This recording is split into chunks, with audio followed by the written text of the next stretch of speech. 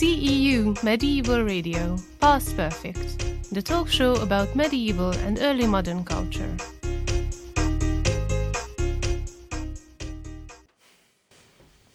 Hello and welcome to Past Perfect, CEU Medieval's radio podcast on everything medieval and early modern. My name is Michal Machalski and I'm joined today by Bernhard Palme. He's a professor of ancient history and papyrology at the University of Vienna and the director of the Papyrus Collection and the Papyrus Museum of the Austrian National Library. He specializes in the history and culture of Greco-Roman Egypt, as well as the evaluation and historical analysis of the documentary sources of the ancient world.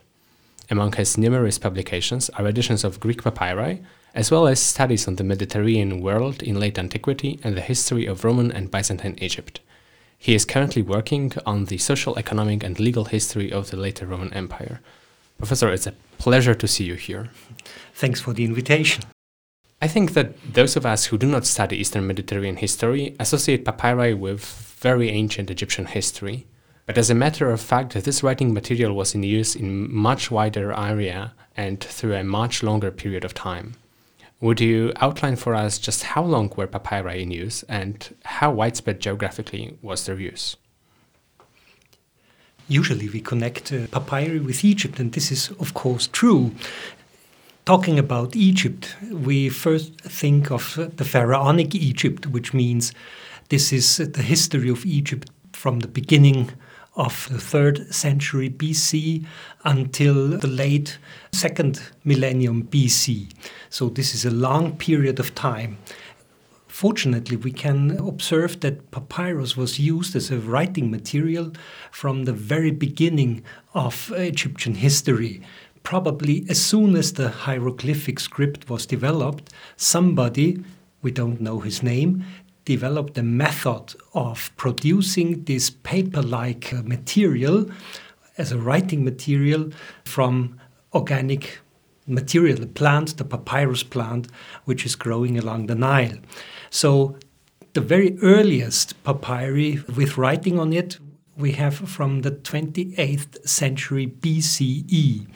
And of course, from this early period on, we have just a small number of documents. But as time goes on, the number of documents gets more and more. And after the pharaonic period, papyrus was still continued to be used. And in fact, it was until almost the 10th century, the most widely spread writing material, not only in Egypt, but also in the rest of the Mediterranean world. So the Egyptian history is documented from the beginning of the Old Kingdom until the Arab Middle Ages on this writing material. At least from the Hellenistic period onwards, probably even earlier, papyrus was exported from Egypt into other parts of the Eastern Mediterranean world.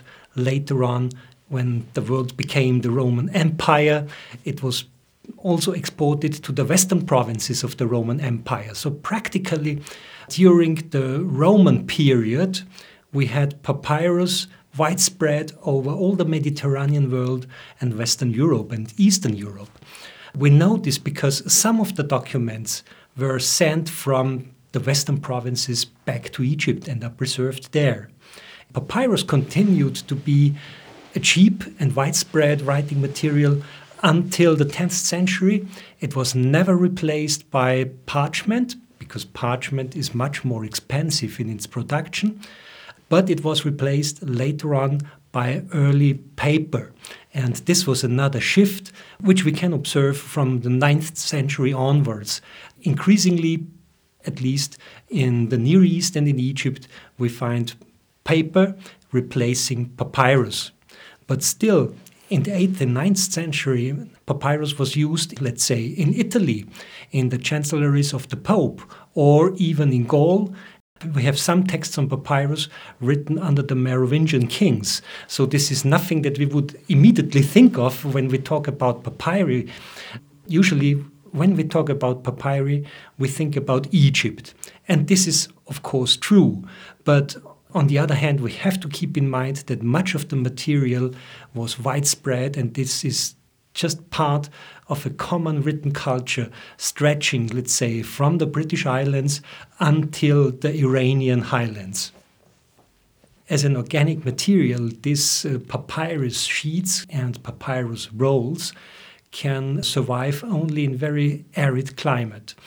And this is the reason why, again, Egypt is our main source of finding papyri. Although we know from various texts from other parts of the ancient world that papyrus was widespread, but still more probably than 95% of the papyrus documents extant today originate from Egypt, because just in the arid zones of Egypt, where there's practically no rain, this kind of material can survive. In other parts of the ancient world, even in Greece or in Italy, it is not dry enough that this papyrus material will prevail. So papyri that we do have from other regions than Egypt, especially Middle and Western Europe, they usually are preserved in the libraries, and they are kept in the libraries since late antiquity or the early medieval period. For the historians, this means that we have Egypt as the country of origin for this papyri, but also the country where most of the material actually does come from. We have papyri also from other parts outside of Egypt, and this shows that it was widespread throughout centuries, also beyond the boundaries of Egypt. Usually those findings are coming again from very dry areas like the ancient Near East. So we have papyri from Syria, from modern-day Israel, around the Dead Sea. In some parts of North Africa, conditions were equally favorable for the transmission of this kind of texts. For the historian, this means that, again, Egypt is something like a showcase for what is going on in this approximately 4,000 years that papyrus was used as a writing material, especially for the historians of the Roman, the Byzantine, or the early Arab Empire. This is a highly welcome source of information, which in some parts may be discussed also within a much broader historical context, because papyri very often speak about state institutions. And of course, state institutions in the Roman Empire were more or less the same throughout the empire. It's not just a specific Egyptian case. So what we can study here is something like a model case for many, many aspects of the Roman, the Greek world, the Byzantine world, and indeed the early Arab Empire. Speaking about continuities over a long period of time, I wonder, how did the production of papyri look like in those late antique and early Middle Ages empires, Byzantine Empire, Arab empires that you've mentioned? Was there the process or the scales different than in antiquity? Talking about the production, we are pretty sure that the methods of production didn't change so much over the centuries and the millennia. So what we have in modern collections on papyri from late antiquity as a writing material, they look very similar to those of the more ancient times, like the Pharaonic period. So the method probably from the second millennium BCE onwards was more or less perfect and couldn't be changed a lot. We also know that at least in Pharaonic Egypt, Greek and Roman period Egypt, we have papyrus production as a kind of a state monopoly. And this apparently continued also under the early Arab Empire. This also means that during the Roman Empire, the export of papyrus from Egypt to other parts of the Roman world was very well organized and probably on a very large scale. And during the early centuries of the Arab Empire, it seems that remained more or less the same. So the change really came with the production of paper. This is extant from the 9th century onward, and we can see that the export of papyrus in approximately this period was reduced in size. Talking about, let's say, quantities, this is always difficult for ancient historians because we simply do not have enough data for quantifying let's say, the numbers of export and comparing them from the first millennium BCE to the first millennium CE. But probably we would suggest that during the late antique period it remained the same, and only in the early Arab period the export gradually was a little bit reduced, and later on papyrus anyway was replaced by another type of material. But this is just an estimation. It is difficult to say when exactly this movement was going on, when this development took place, and in what size was the change. You've already mentioned that one of the primary things that papyri talk about are institutions. So I was wondering, what can papyri tell us about the pragmatic literacy in early Byzantine Empire and maybe in early Arabic empires? And can you tell us what kind of papyri documents were most often produced and for and by whom? Papyrus was used as writing material for all kinds of texts. So papyrologists just divide between literary texts written on papyrus and documentary texts, which means all kind of everyday handwriting on papyrus. For the literary texts, this was, of course, in antiquity, the prime material of spreading each kind of literature and also theological books. Although the number of literary papyri compared to the masses of documentary papyri is quite small, probably just 5% of the extant papyri of literary content, but still they are highly important to us because one papyrus fragment that we have from an ancient Greek author may be just 200 years after the text was composed, while the earliest parchment codex that we do have might be 2,000 years after the text was composed, or 1,500 years. So this means even if most of the literary papyri are just fragmentary and we have very few books preserved entirety, nevertheless this means that even the small fragments of literary texts on papyrus are important because we can check how many mistakes are in the medieval codices. We suppose, of course, that the closer we are to the original text, so we have lesser errors and mistakes and variants in the literary texts. So even if we do not gain a lot of new text from the papyri, those manuscripts are important for us for checking how reliable are our medieval manuscripts, which are, of course, the backbone of reconstructing the ancient authors. So this is about the literary texts. Just looking which kind of texts are preserved and from which finding spots within Egypt they do come is an additional information for us. That means some of the very well-known authors in Greek are preserved just a couple of times, while others are preserved in dozens and dozens of copies. Probably half of the extant Greek literary texts on papyri are Homer, the Iliad of Homer, because this was a kind of a school book or something that each household, let's say, where people could read and write, would own. This was something like a commonplace. If you had some kind of literary training, you would read Homer. This is why, let's say, there's a big number of texts of the Iliad of Homer in the papyri, much bigger than anything else. This is probably showing us the kind of literature which was used in school, which was the common, let's say, point of reference for those who had any kind of training in reading and writing. Next to the literary texts, we have the documentary texts, which are by far the most numerous ones. Those documentary texts are highly important for any kind of historical question because what we usually do have about ancient history are the historiographies of the Greek and Latin authors. And this is, of course, a kind of small elite historiography written by high-class people for other high-class readers. Usually it's about the historical events and military history and political history.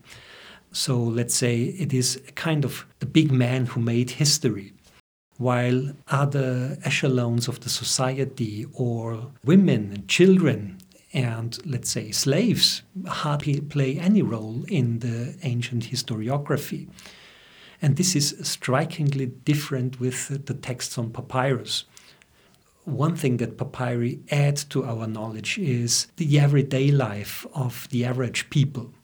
So what we do have preserved on papyrus in very great numbers, any kind of documents laid down in antiquity, and especially in what we call the papyrological millennium, which is from approximately 300 BCE on to 700 CE. These are approximately 1,000 years, which at least what we have is the most richest production of texts on papyrus. And during this period, we have texts from all kinds of social milieus. So it's not only the elite, it's not only the local elite, it's also the farmers, the soldiers, craftsmen. These are texts on the one hand which contain, let's say, private letters. So this is interesting because this is the only chance for us historians to hear those people talking to each other. They're writing to each other in exactly the way that they were, let's say, communicating. And this is, of course, strikingly different from what we do have in the literary sources. We have, of course, wonderful literary letters from famous poets and famous authors, but this is something on a very different level. What we do have on the papyri is the everyday writing, so how people communicated. It's interesting to see what did they want to know from each other, what did they tell each other, what were their worries, what were things that they were thinking worth of communicating. This is an insight into some parts of ancient societies that we would not have if we couldn't read those papyri.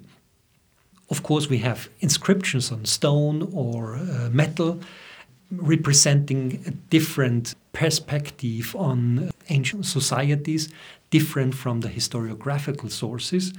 But still, papyri have a much more broad social spectrum, because even very low-class people, poor people, are represented in the papyri.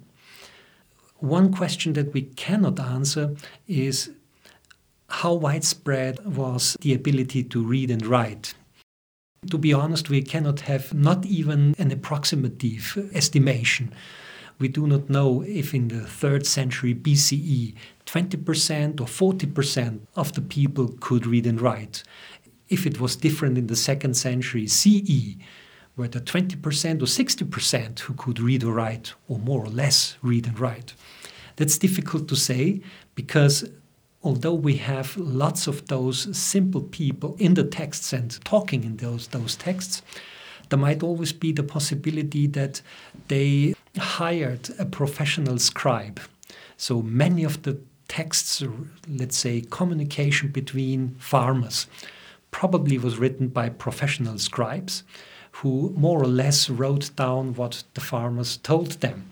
But we have no guarantee that those texts were written by the people speaking in them. So probably there's an intermediate level, which are the professional scribes, phrasing and maybe rephrasing some of the texts. So they were illiterate users of written culture. Exactly. This is what we suppose. I mean, probably those texts were dictated, written down by a professional scribe, then transported to the addressee and written aloud by someone who could read and write to the addressee if the addressee was an alphabet. Highly interesting and important group of texts are, of course, all kinds of legal contracts. We have plenty of those legal contracts because this was part of the ancient life which people would like to lay down in written form. So we have contracts about marriage, we have contracts about divorce, we have loan contracts, lease contracts, etc., etc. On the one hand, this is evidence for the kind of legal life and the legal practice in antiquity. On the other hand, many of those documents just come from what papyrologists call archives, which is a group of texts. Somebody who was a businessman collected his paper, and much of the papers were legal texts, legal contracts. If we have those groups of texts, probably a dozen, probably 5 dozens of texts, it is of course a different horizon on the life of just one specific person. So through those legal contracts, we can see all kind of business transactions, or we can see all kind of, let's say, social business going on, because we have, let's say, a rich landlord and just a poor farmer renting out a plot of land and so on. All kind of social history and economic history can be found in this kind of contracts. Third group, which is important for the historians, are all kind of tax receipts and tax accounts. This is something like the intertwining of, let's say, personal history and the state institution. We have lots of texts showing us the communication between the individual and state authorities. On the one hand, top-down, like kind of regulations, proclamations from the governors, even from the Roman emperor or from the Ptolemaic king to all his subjects. But we have also the other way round, let's say bottom-up, petitions, all kind of complaints addressed to the local authorities and sometimes even to the Ptolemaic king. So this is a kind of level of interaction between state and people that we hardly have in any sources beside papyri, in any sources from antiquity. This is, for the historians, the only chance probably to see how any state apparatus was functioning on the ground. Thank you. So we've learned how papyri documents are valuable sources for historians of literacy, for historians of social history, economic history, for those who are interested in those lower echelons of the Egyptian society. But how do those papyri documents reflect on political events? Mm-hmm. How they can help us understand the political events that were happening in the late antiquity and early Middle Ages? Papyri then are a valuable source for historians of literacy, society and economic history, but are also probably important documents that can change the way we think about certain political events. One of such events that took place in the beginning of the 7th century is a dramatic rebellion of the future Emperor Heraclius against his predecessor Phocas. I would like you to tell us more about this event and how studying papyri documents helps us to better understand it. Usually papyri do not speak about concrete historical events. We would like to have a private letter, let's say, talking about the Romans are coming, or the Sasanian army is entering Egypt, or the Arabs are coming and conquering Egypt. Usually these were not the kind of things, apparently, that were written down and communicated in writing. Nevertheless, occasionally we have some documents which, in direct way, indicate or highlight specific historical events.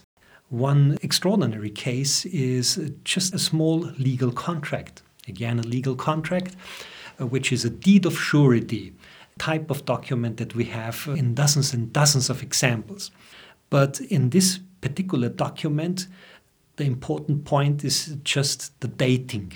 The dating clauses in antiquity usually contain the names of the reigning emperor, the reigning king.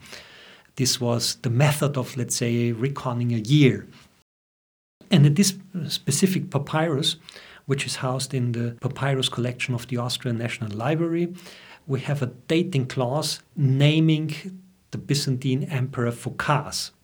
The extraordinary thing is that it is dated January 610 CE. Now, as we know from the historical sources and the historiographical sources, this was the period when there was a civil war going on between Phocas, the emperor, and usurpator called Heraclius, or actually two Heracli, because they were father and son, both called Heraclius, and the son is the later Emperor Heraclius. So we know this from the historiographical sources. This was an uprising probably starting in 608 in Carthage, where Father Heraclius the Elder, was the governor of the African province. But the major event took place in Egypt, because Egypt was of crucial importance for the Byzantine emperor as it had been for the Roman emperor. Egypt was a highly productive country in terms of agrarian production. We had overproduction of wheat, which was exported on an absolutely regular basis since the early Roman times.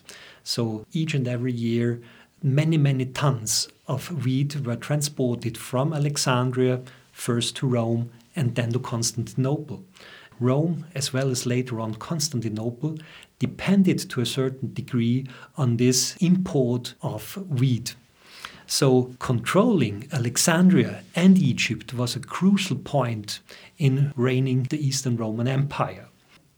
If we follow the historiographical narratives, the whole story reads like this. So there was this uprising from the both Heracli in Carthage, and the cousin of the younger Heraclius, called Niketas, seized Alexandria and the city, conquered all Egypt, controlled all Egypt, and a little bit later, the younger Heraclius rushed on to Constantinople. He conquered the city. The old emperor Phocas was caught and was murdered, and we have Heraclius as the new emperor. So this is a story of success, let's say. We have a different version of the story in just one Coptic chronicle, which, however, is not preserved in Coptic, but in an Ethiopic translation of the Coptic text. So this is the reason why usually the ancient historians and Byzantinologists thought that this specific chronicle from a bishop, John of Nicaea, should be regarded with caution. However, this chronicle describes the events in Egypt in much more detail than any other literary source.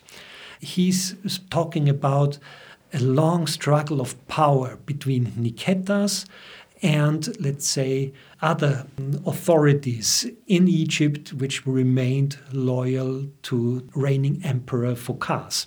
So the story was not quite clear for more than 1.5 years. The outcome of the big struggle was not predictable. The new papyrus shows us that this struggle was going on until early in 610. So more than 1.5 years, the whole situation was ambiguous, and it was unsure what would be, let's say, the result of all this fighting in Egypt. And it becomes clear that the whole story, as the official Byzantine historiographies are trying to make us believe, is just part of the story.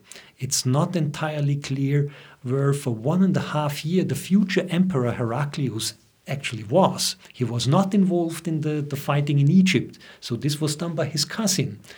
And suddenly just this one dating on one papyrus shifts the whole story, let's say, from a story of big success of the new emperor to something like, well, this was a long struggle of power. It could have had another end. It was just good luck for Heraclius that he, in the end, won the Battle of Egypt and seized Constantinople.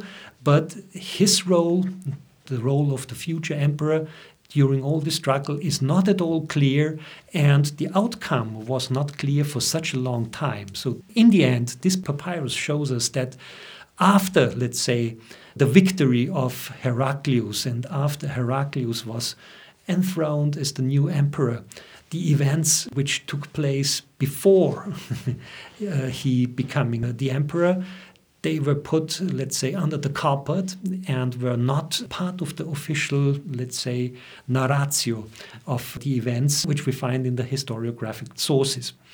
So this is just one example where a papyrus without talking about those events, but just by his dating, also his place of origin, not in Alexandria, but in Middle Egypt, shows us that things actually developed in a quite different way than historiographical sources want us to believe. That's very exciting, especially given the prospect of so many different papyri just like this, still waiting to be read thoroughly. Mm-hmm. This is something probably worth mentioning. Probably 1 million of papyri are surviving today in the various collections in Egypt, in Europe, and in North America. And after 140 years of very intense and dynamic scholarship, not even 10% of those materials have been read and published. So we have another 800 years or so in reading those texts and adding to our knowledge. There is plenty to look forward to then. Professor, thank you very much for joining us.